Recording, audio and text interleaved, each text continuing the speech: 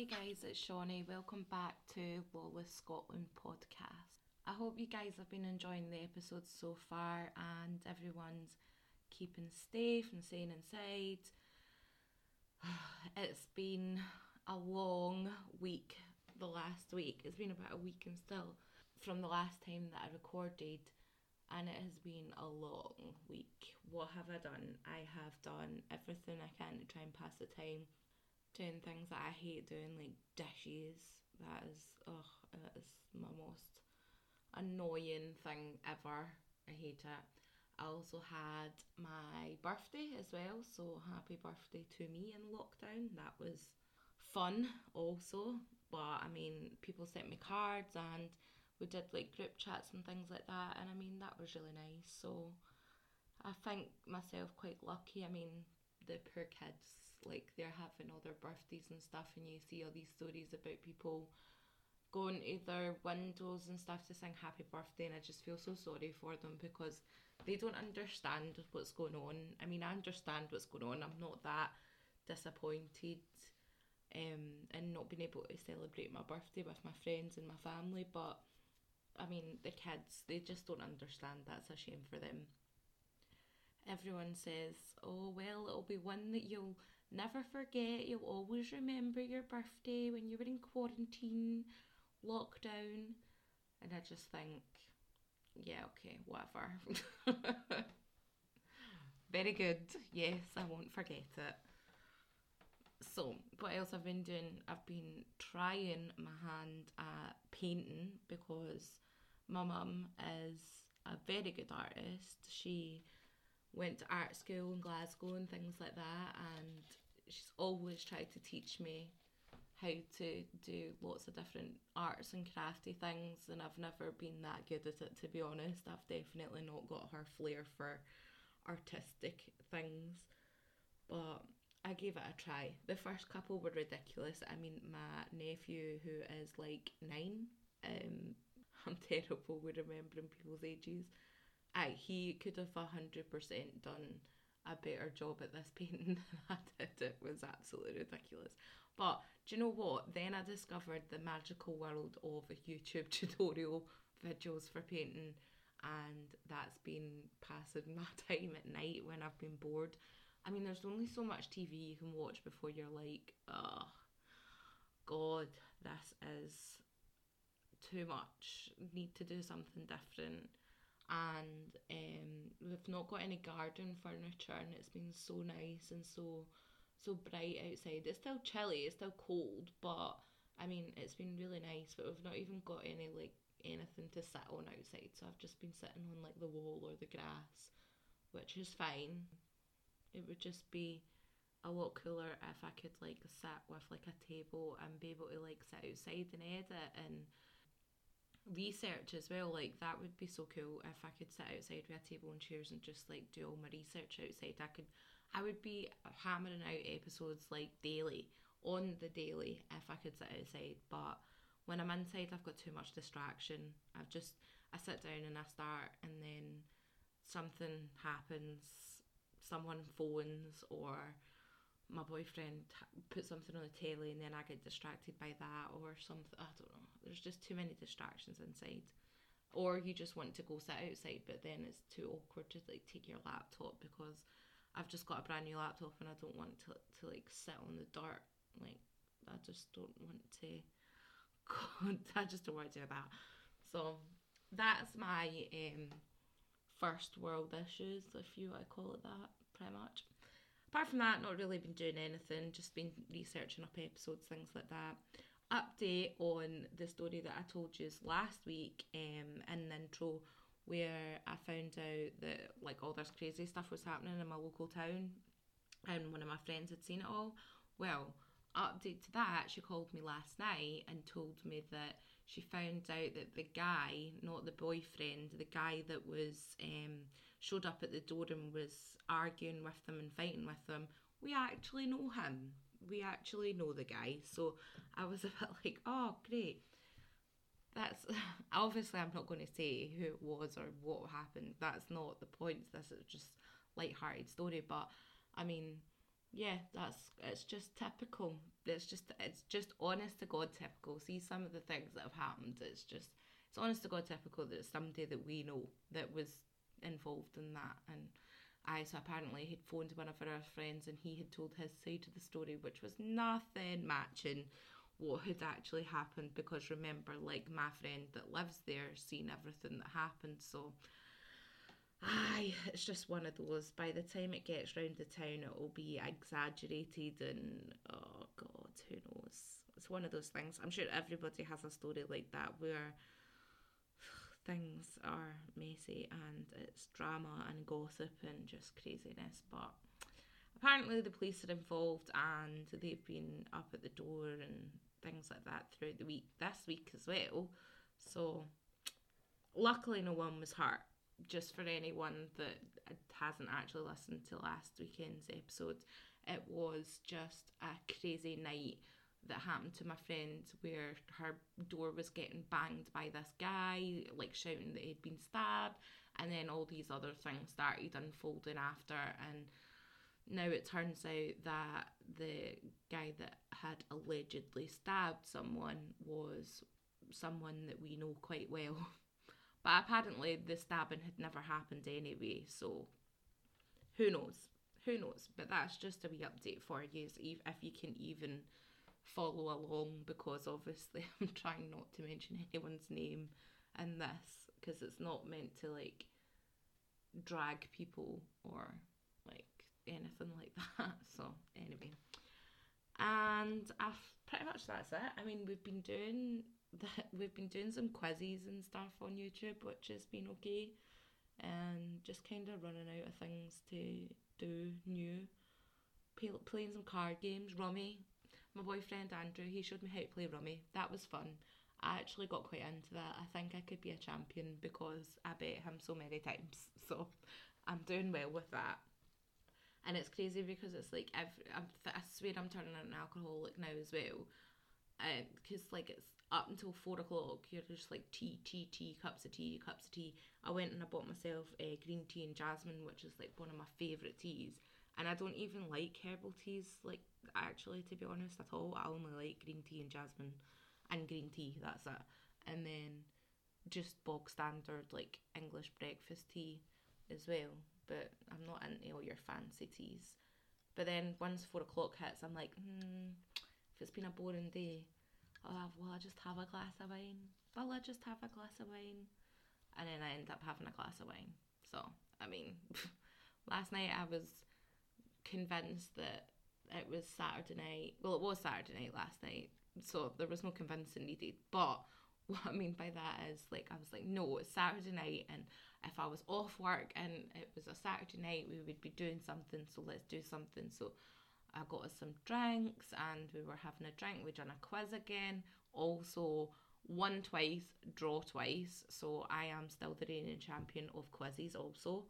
Not by much, that I'll only ever beat him by like 1 point because we're not very bright, but it was a laugh anyway. Like taking shots of Jägermeister because I was like, yes, no, we're going to party.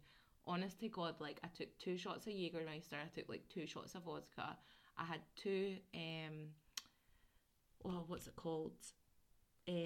Like frozen daiquiri type things. I had like frozen fruit, and so I like blended that up and put some vodka in it and made like a cocktail. And I had like 2 ciders, and I swear to God, after that I was literally like, I don't even feel the effect of this alcohol because I'm so bored and I'm just sitting here like 12 o'clock at night. I'm just going to go to my bed, I think, because I don't even feel like, I felt tipsy to begin with, but then I was like, I don't even feel this. So I kind of thought to myself, maybe I've destroyed myself and now alcohol doesn't affect me and I don't get drunk anymore. Oh God, that would be horrendous. But anyway, so yeah, life update complete. Nothing happening basically. So, we are going to talk about the Children of Shadow murders today. Now, this is all based on a practice that used to happen in Victorian times. I think it was the 19th century. Yeah, that would have been right. Victorian 19th century. And it didn't just happen in this one case, it was a thing that happened quite widely throughout Victorian times, and it wasn't just limited to Scotland. It also happened in England and Wales, and there was cases that were caught in New Zealand and America and Australia. So I mean, it's nothing new. People will have probably heard about this practice that I'm going to talk about, but just to pre-warn you, it does involve children. There's nothing graphic in what I'm going to say, it's just the story's not very pleasant, so that's just your pre-warning there. So, Jessie King, who we're going to talk about, was from Edinburgh. She was born in 1866.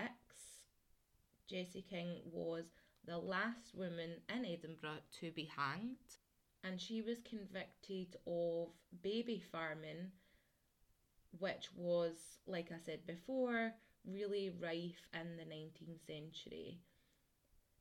Jessie and her partner Thomas found a way to make cash quickly with little work involved.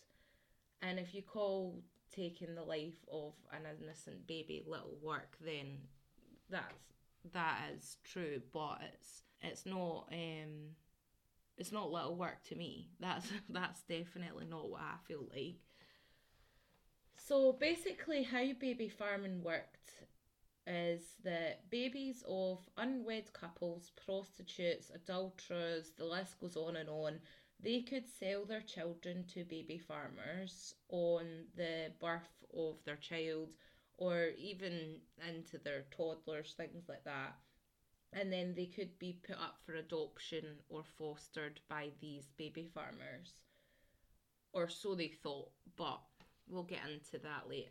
So they would pay them a small fee, and it was said that Jessie and Thomas would receive about £2 to £5 per baby in exchange for finding the baby a new adoptive family, or keeping them until they could be found an adoptive family or a foster family.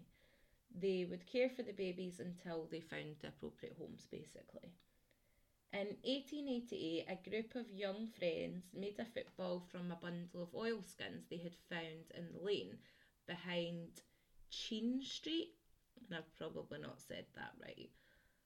Little did they know that inside the bundle they would discover a body of a dead child. This led to the police to Jessie King and her partner Thomas Pearson. I believe that people were talking around the time, so when they found these oilskins and they found the dead baby, and it wasn't that far away from where Jessie and Thomas were, and rumours were rife, that the police basically got led straight to their door. When they raided their house, they found a baby girl strangled in the coal closet. They also found a baby wrapped up in a jacket on like a really high shelf as well. Jessie took all the guilt, claiming that Thomas knew nothing about what she was doing. When he was released though, she did ask to withdraw her confession, but it was too late for Jessie at this point. This case brought Edinburgh face to face with one of the biggest scandals of Victorian period, baby farming.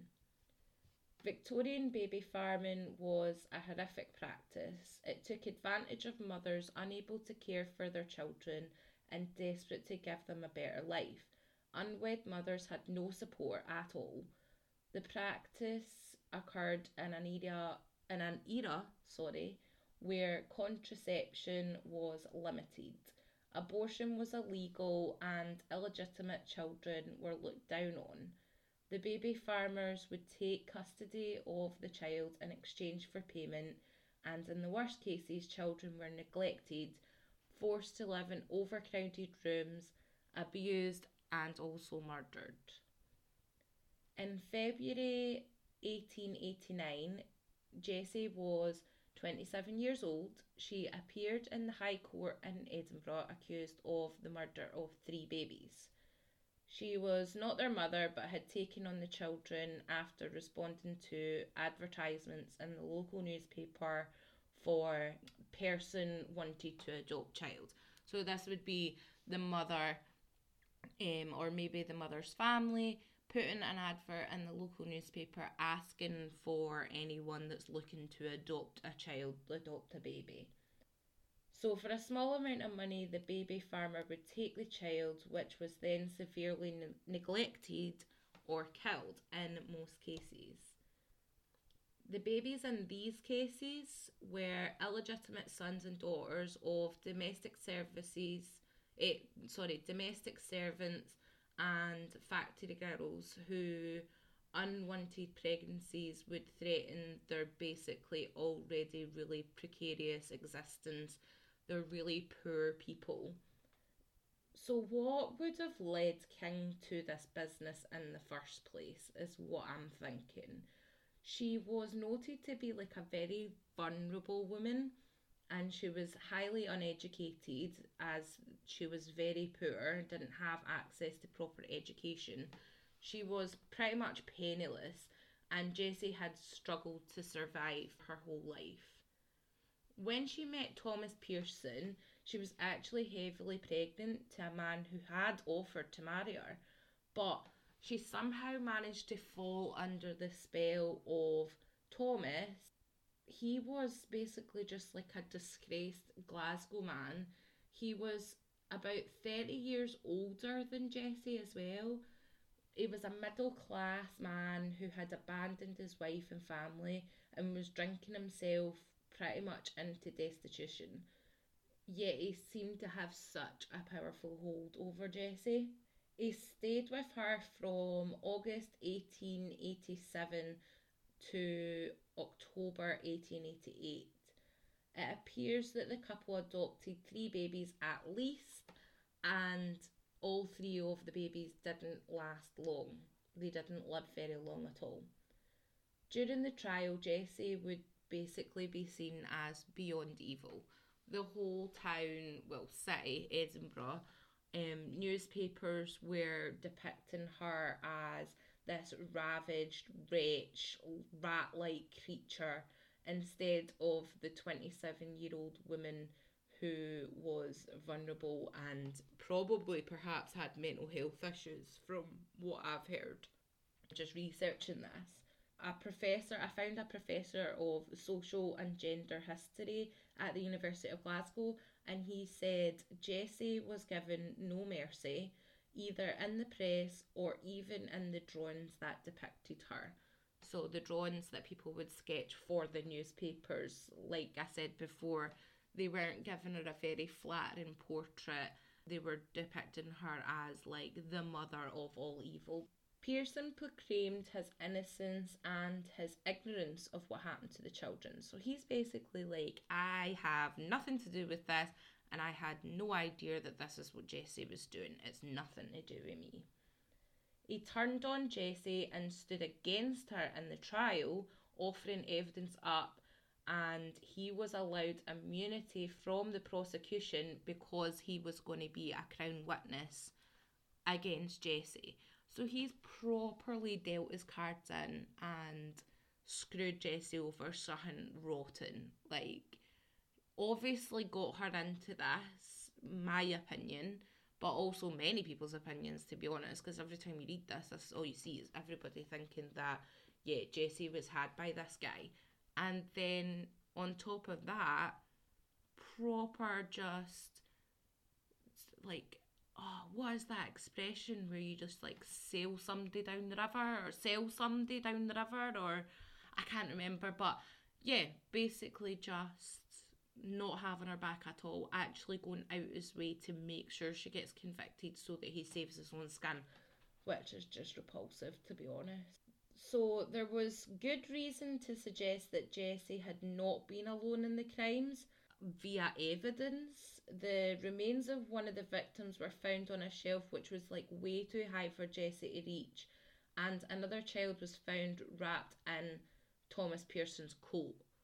So that could be a defensive argument for Jessie's lawyers, if she had had one at the time, to suggest that, like, there's no way this 27-year-old woman could have killed these babies by herself. But they've obviously not taken that into account because, or they have taken it into account, but he was allowed immunity. So, I mean, maybe they knew that he must have helped her, but there's no way that they can convict him if they're wanting to use him as a witness.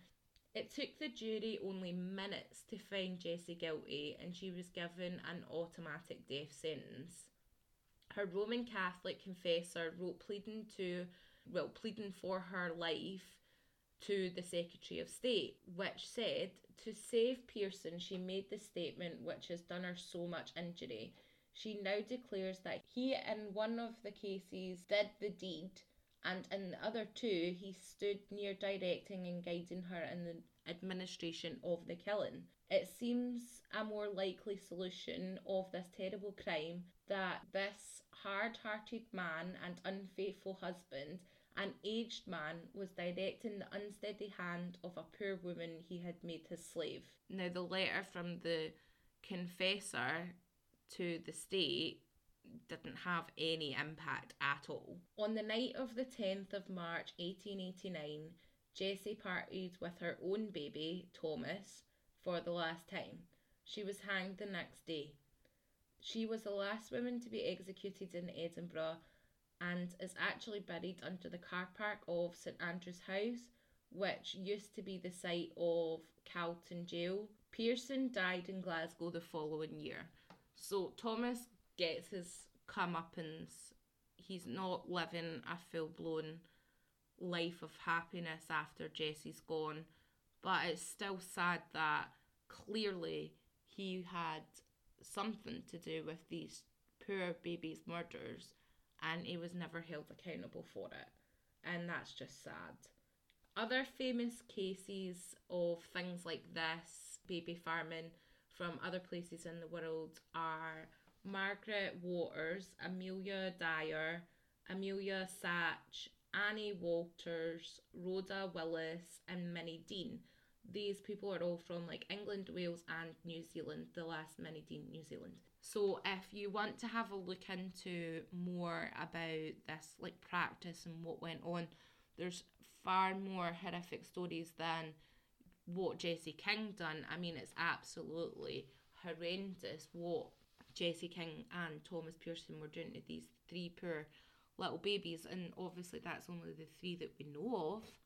But yeah, if you're interested in finding out a bit more about Victorian times and the kind of things that happened, which, by the way, I feel like Victorians were the craziest. Like, some of the stuff that they used to do, some of the stuff that they used to eat, I mean, good God. I remember watching a programme on telly once that was about, like, Victorian dinners and what they put in. Oh, God. No. I'm a vegetarian, but I don't even, like, think that meat's, like, a bad thing or anything. Like, each to their own, go for it. I've been a vegetarian my whole life, so, and it's literally just the fact that I don't like it. I just don't like it. It's like someone that doesn't like mushrooms. It's the same scenario, but with meat. I just can't stand it. I hate the texture. I hate the taste. I hate everything about it. But honestly, I feel like if I wasn't a vegetarian, I would still get my stomach turned by some of the stuff that the Victorians used to eat. Ugh, nah, no good. So, there is a bit more of a positive towards the end, because I did find some things that came into place after all these quite notorious baby farmers were found out and the practices that they were doing were found out. And I mean, even though it took nearly, nearly 10 years before they had some kind of legal enforcement, it has came. So I found this little paragraph that I just want to read to you about what happened after Jessie's hanging and the way forward that the Victorian era took in these things. So, Infant Life Protection Act came into force in 1897, which finally empowered local authorities to control the registration of nurses responsible for more than one infant under the age of 5 for a period longer than 48 hours. Under the Children's Act of 1908, no infant could be kept in a home that was so unfit and overcrowded as to endanger its health, and no infant could be kept by an unfit nurse who threatened by neglect or abuse its proper care and maintenance. In 1939, Adoption of Children Act gradually placed the adoption and fostering of children under its protection, and the regulation basically got passed over to the state. So protection and regulation of fostering and adoption got passed over to the state, and it is a bit more like the system that we have today, where we have children's homes and fostering and adoption. It's all very legal and controlled by the government, and they have their own like social workers and things like this. So I have no idea to whether that's a good system or what, because I don't really know anything about it, but it's a lot better than it was, clearly. That's hopefully. Good God, hopefully. So, I mean, that's a little bit of light at the end of the tunnel, I suppose. It took these people like Jessie King getting caught doing what they were doing to enforce a more regulated way of doing things. And that's the sacrifice of their victims. So that's all for today, guys. It was a treat talking to you all again. And hopefully I'll get another episode recorded today, because I'm feeling very inspired today to get something out to you. So we'll see what we have. And I've got loads of things that I've half researched, which I really need to get my finger back into, basically. But anyway, so as always, please pop over to Twitter and leave some comments. Let me know what you think about this episode. Let me know if you know any other stories similar. And Instagram as well, pop in there. As always, I'll put some pictures up so that you guys can see what I'm seeing when I'm doing the research. And again, leave a wee comment, let me know what you guys think. And I'll see you in the next one. Thanks guys, see you later, bye.